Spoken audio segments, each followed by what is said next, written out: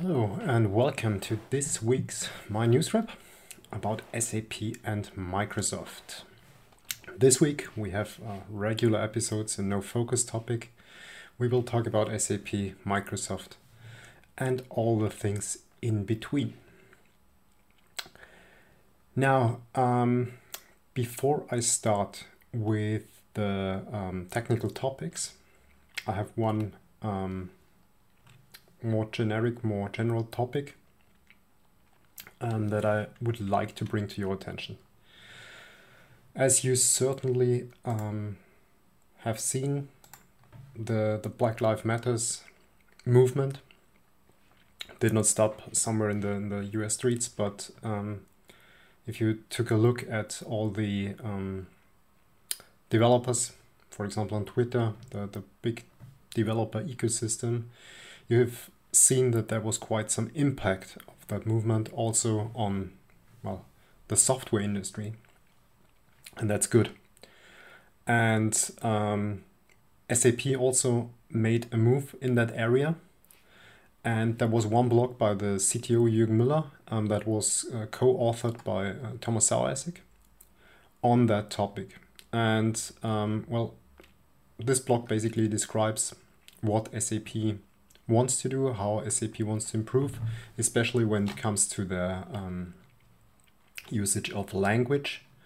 There is a link on that I also referenced on help.sap.com about replacement terms. So if you use GitHub, for example, if you use look into documentation, you have something like blacklist, whitelist, you have something like master slave, and so on and so forth, which has a connotation that is definitely not positive, especially when it comes to African American employees, for example. And yeah, within this document, there's kind of a description how they want to get away from those terms. And yeah, I think it's worth mentioning, and I think it's really an important topic. Also, GitHub will react in that area. As you certainly know, there is the master branch. That's always the default branch. You can undo that. You can make another branch default, but that's not easy if you have a really professional GitHub repo where you have a lot of pull requests around. So as far as I have seen, GitHub will come up with a solution on that in October. Now, there's one thing that makes me personally think a bit, and that's summarized in this blog. So that references the blog of Jürgen Müller and says, if we take a look there, there are not that many interactions on the blog. There's only one comment that's a bit strange. So, and I also think that's indeed a bit strange. So yeah, read the blog, take a look at the comments. I also personally don't think that a Dilbert comic will help us there. Especially if you think about the background of the creator of Dilbert.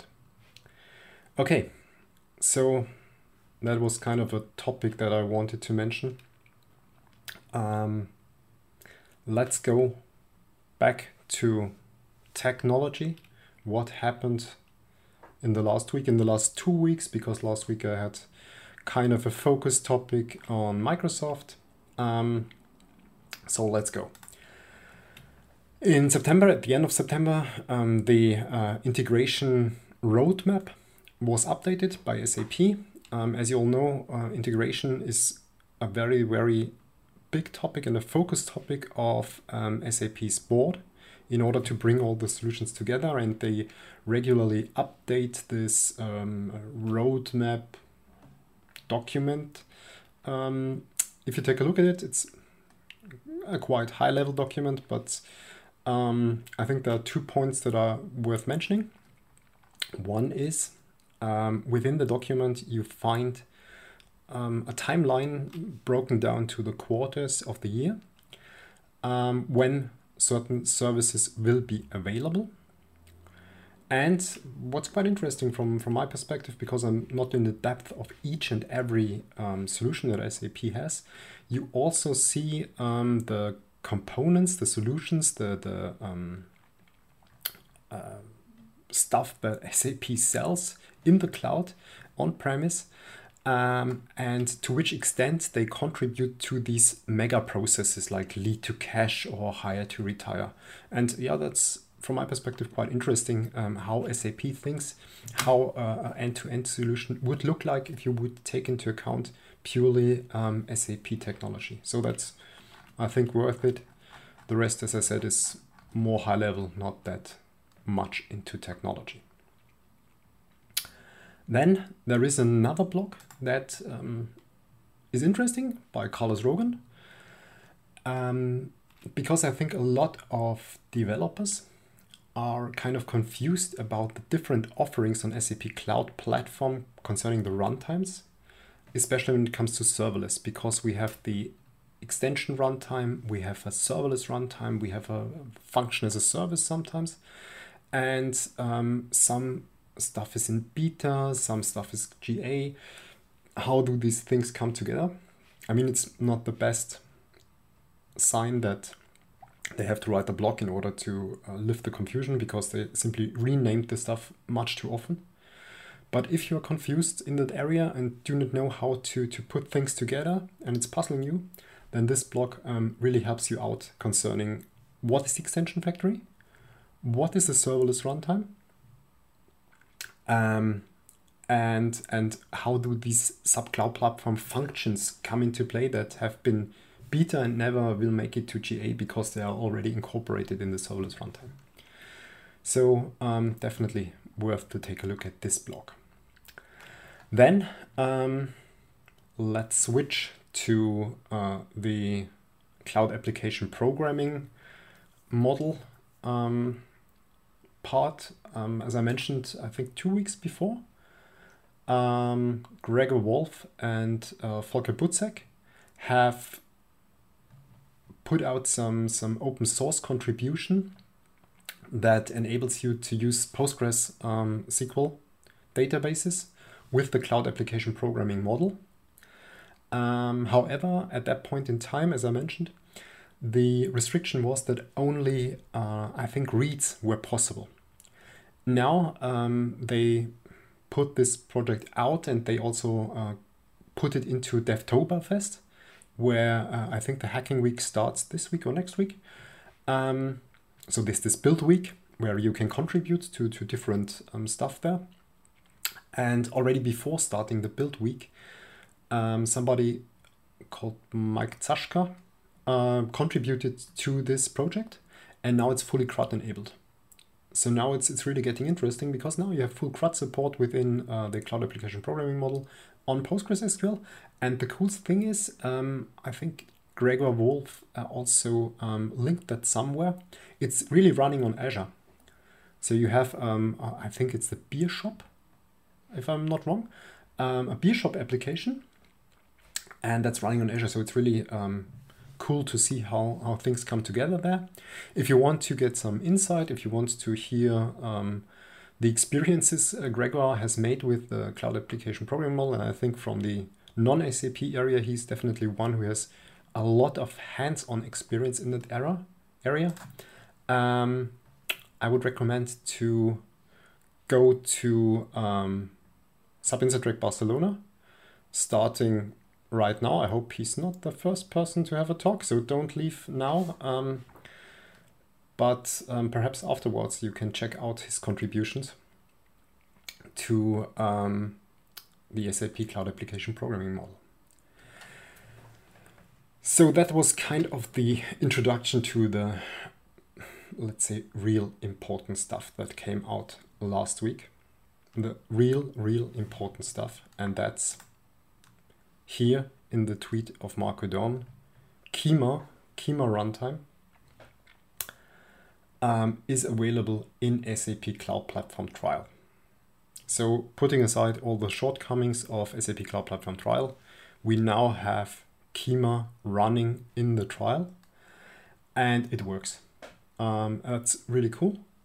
Here, if you have points to address, there is also a tag in the SAP community that you can use. And I'm really happy, because I think Kima is one of the best projects SAP brought out, even when you take a look at CAP. I just want to bring your attention to 2 points that might hinder you in starting with the Kima project on trial. One is already addressed here by Marius Obert. So what do you have to do?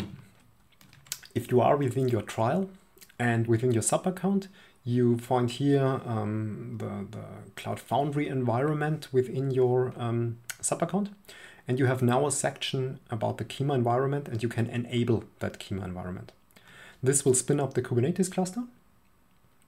And after that, you get a link to a dashboard. Now, maybe if you click to the link on the dashboard, you will certainly run into an error. Why? Because you have to create a role collection. Oh, great, connection's lost. That's how I like it. So you have to create a role collection, and you have to assign that role collection containing basically at least the administrator role with your trust configuration to your user. And if you have done so, then you get access to this thing that you see here. That's the Kima dashboard. Within the default namespace, this is where probably you will do most of the stuff. Now, if you want to deploy things there, you do that usually via command line, via the kubectl or kubectl CLI. And in order to connect to Kima, you have to find out the configuration. And this configuration is hidden here in your on the right upper corner, where you have your icon, your person icon, your me icon, and there is a link to get the kube config. That's not really obvious from my perspective. Why is that? They had this kube config link here on the left hand side in the sandwich menu or in the navigation menu, but there have been problems with downloading it on Chrome based browsers. That's why they put it here. What's also something that you have to keep in mind, at least that's what happens to me. Within the config, there is a token, and the token gets exchanged every 24 hours. So if you stop working on one day and start up on the other day, you have to exchange the token from the config, but yeah, that's how it is. Now, after SAP has launched all that, there is another blog came out by Marco. And that blog tells you how you can stay in touch with the Kima team. Because now you can try it out, and I think a lot of developers will try it out because it's a fascinating ecosystem that Kima uses. And this blog kind of summarizes what you can do and how you can get in touch with the Kima team. It's purely open source, so you can also go to GitHub, open issues, and so on. And there is one thing that is not mentioned here. There is also a Slack channel for Kima, where all the developers of Kima and all the contributors are in there. So you can also get help there. Having said that, the Slack channel is basically on the Kima open source project.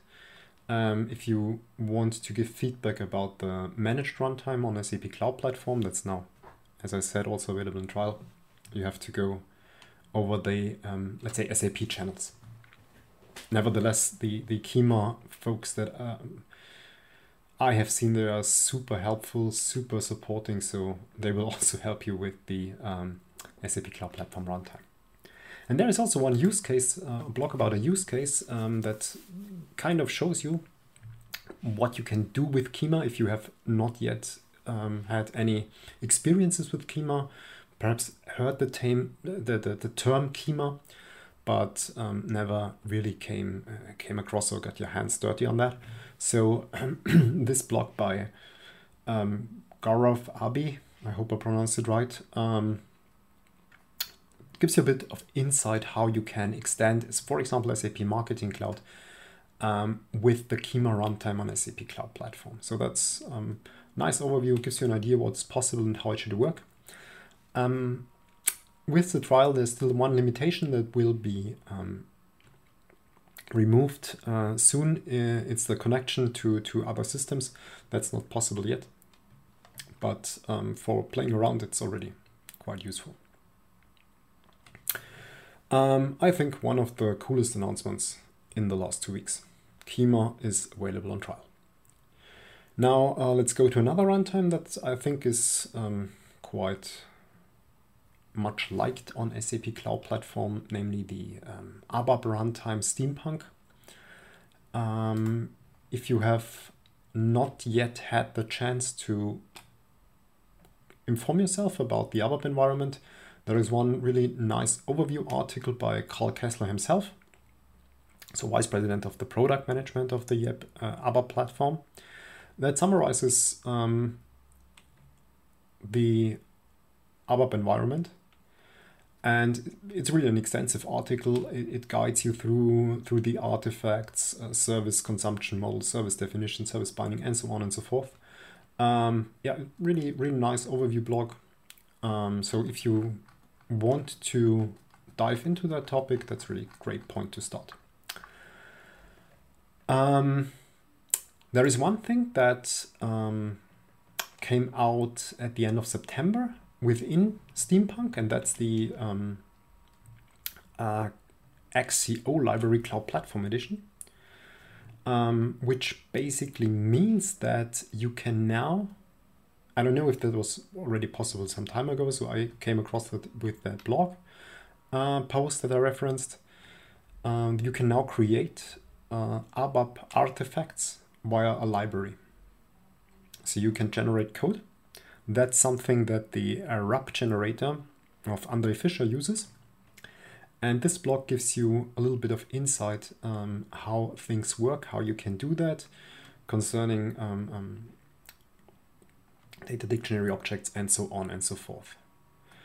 For me, as a still fan of BRF+, this means that in principle, SAP might be capable of transferring BRF+ that has a lot of generative part within it, might be possibly transferred to SAP Cloud Platform, and we do not have to use the SAP Cloud for Platform Business Rule service that I do not really like.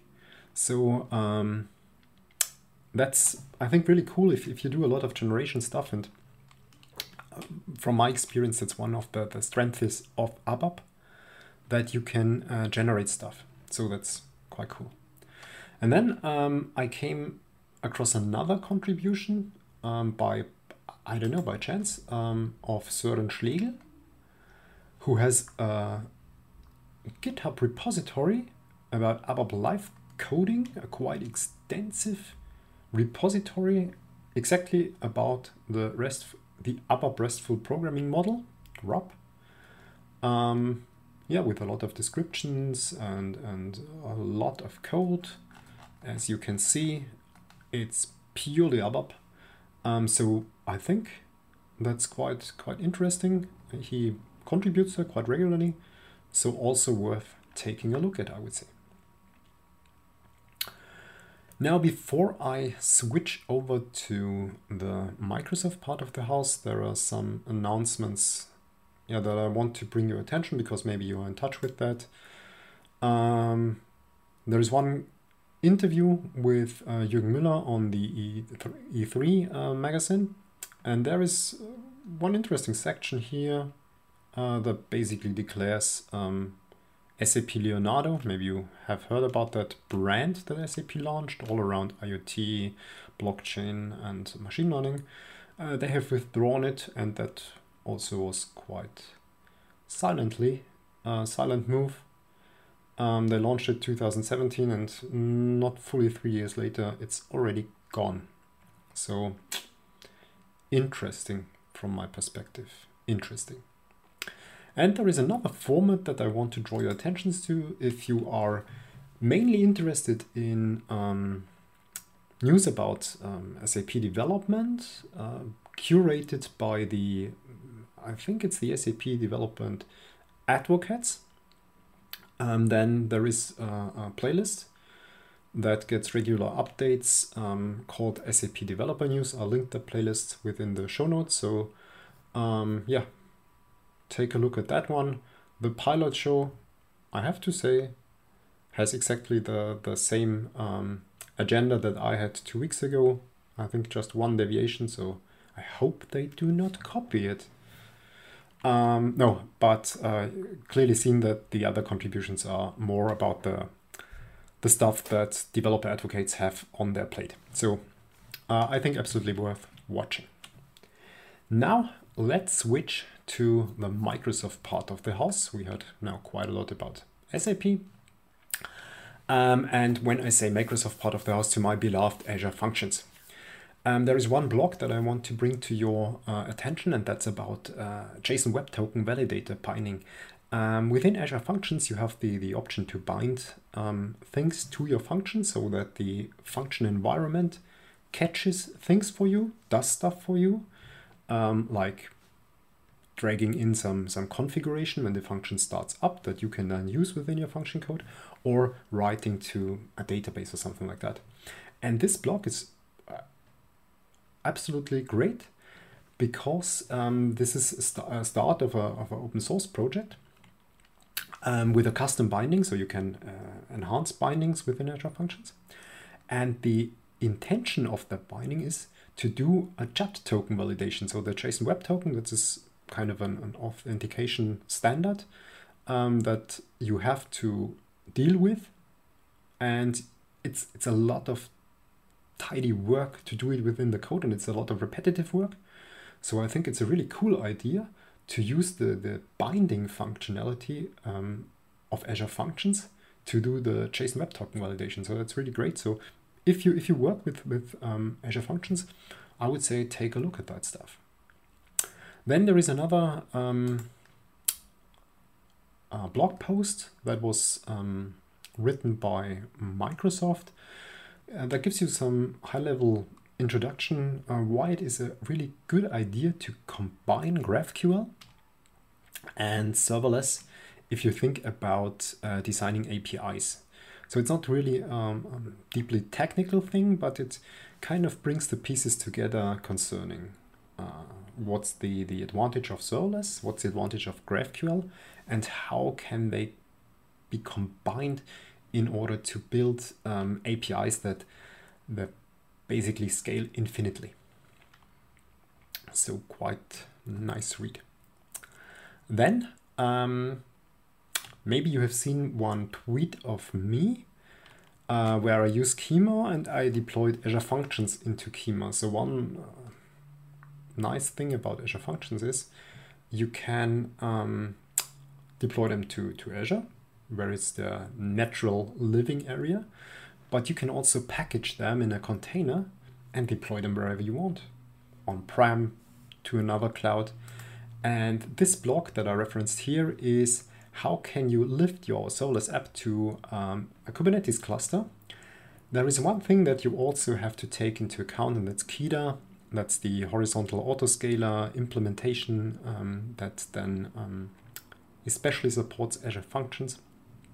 And if you're interested in the topic, yeah, read this blog. And yeah, it's a quite lengthy blog, but it's definitely worth reading if you are interested in that area.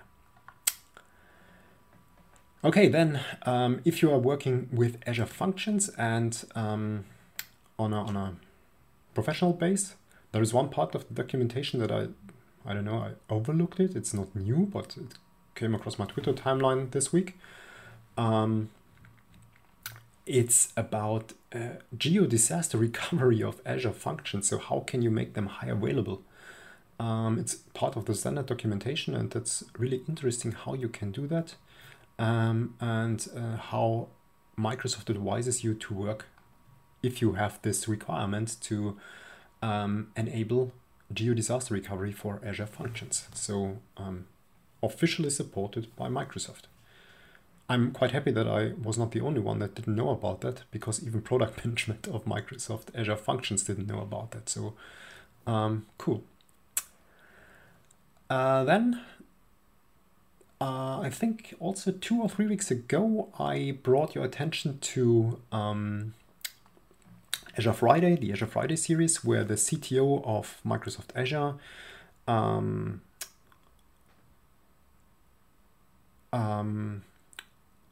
was talking about Azure Container Instances as kind of the first step if you do not want to dig into Kubernetes at the first step in your cloud journey, which I think is a really good idea because Kubernetes is complicated. That's why they have Kima on the SAP Cloud Platform, for example. And if you want to take a look behind the curtains, there is another Azure Friday episode that digs a bit deeper into Azure Container Instances. Absolutely worth viewing from my perspective. It's not essential to know it if you use ACI, but it's really interesting to see how things work behind the or under the hood. So yeah, I mean it should rain at the weekend in Germany, so maybe that's nice 20 minutes to spend. Then, as I said, ACI, nice intro to Kubernetes.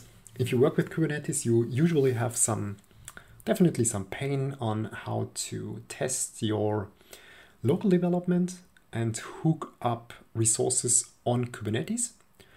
And there is one bridge now that is GA that's available for Visual Studio and Visual Studio Code that allows you to hook up your local development to resources that live in Kubernetes. So I think there is one sentence here. Yeah, it's here. It's basically allows you to write, test, and debug microservices on your development workstations while consuming dependencies and inheriting existing configurations from a Kubernetes environment. This is kind of the basic pain points when you do Kubernetes development. And if you do that, if you run into that, if you use Visual Studio or Visual Studio Code, this blog might be worth to take a look at. Okay, then we go from the Microsoft universe to the bridge between SAP and Microsoft. Holger Bruchelt was already quite busy today. He launched today's episode already this morning. I reference an episode that was the one of last week, where they had Martin Pankratz that I already mentioned within this myNewsWrap, I think in the very first week. And within this episode of SAP on Azure, he had kind of a guest appearance, and he presented the integration of SAP Cloud Platform, Power Apps, and SAP System combined with the business rule service, I think, on SAP Cloud Platform that we now know I am not the biggest fan of because I'm a BRF Plus fan, but that's a different story. Absolutely worth watching. So the link within GitHub, I have already the right point in time on the YouTube video to directly jump to this noteworthy part of the session. Of course, the rest of the session is also important, but this is kind of was the highlight for me. Then there was one blog by an SAP employee, Divya Mary, who brought another integration scenario that I think is kind of a very standard integration scenario. It's about integrating SharePoint with the S4 system using SAP Cloud Platform, Open Connectors, and Cloud Integration. Standard scenario, quite cool. It's a 3-parted blog about how to do that, how to interact. So if you come to that point in your developer life and have to do that, take a look at that blog. So then that's it from the world in between SAP and Microsoft, bridging the gap between both worlds. I have 3 more points concerning education and conferences that come up. There is a news about SAP Tech Ed. You can still, I think, not sign up for SAP Tech Ed, but you can get a first glimpse on what type of sessions you can expect and how many sessions you can expect. And basically, it's a 48-hour non-stop marathon about news. So that basically makes me think it's all pre-recorded. And you have different options what to watch. So there are more lecture-like sessions, there are more breakout sessions, Q&A sessions. I think they will be live, so they have also limited capacity. And there are also hands-on workshops. So I was a bit surprised to see that. I'm quite curious how SAP will handle that, because that's, I think, really complicated thing to do if you are doing that fully remote. But let's see. So if you want to get some first impression what's up in December at SAP TechEd, what you can expect, go to the SAP TechEd homepage. Then this month there was the serverless month for Microsoft. So during the whole month, every day there was a new blog about serverless topics. And at the end of the month, kind of the highlight, there was Create Serverless. And this was a 4-hour session with 20-minute contributions on different topics. So I also referenced that.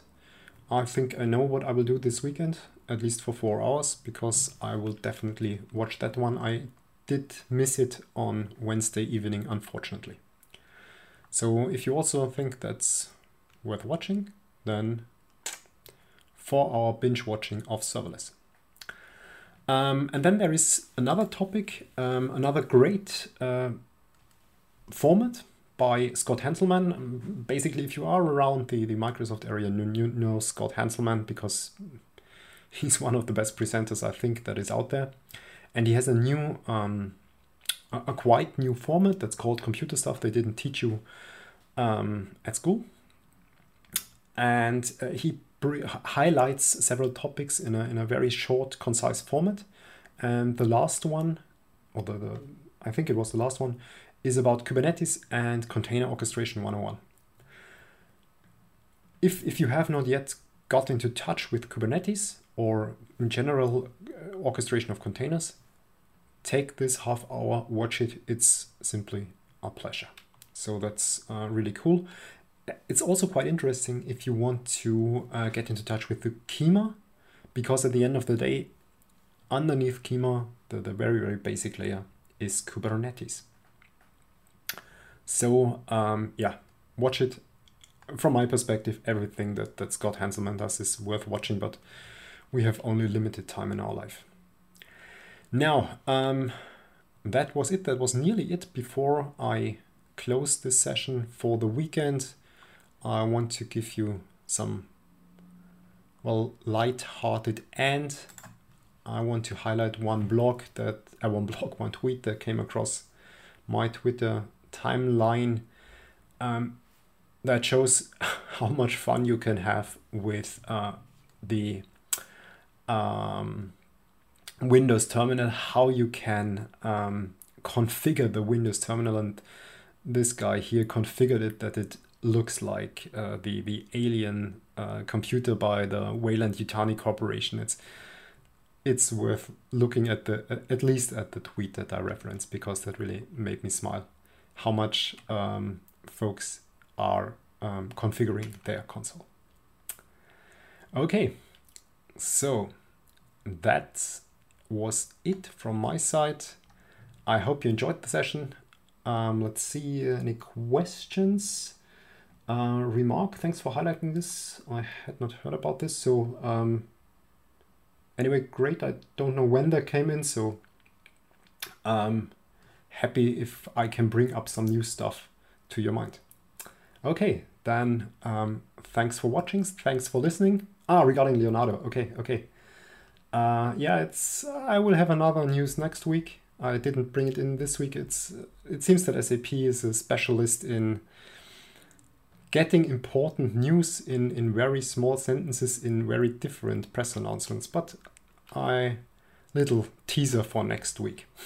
So I hope you enjoyed it. I I hope you liked watching it. I hope you like listening to it when it's available on Anchor FM. Have a nice Friday, have a nice weekend, and till next week. Bye.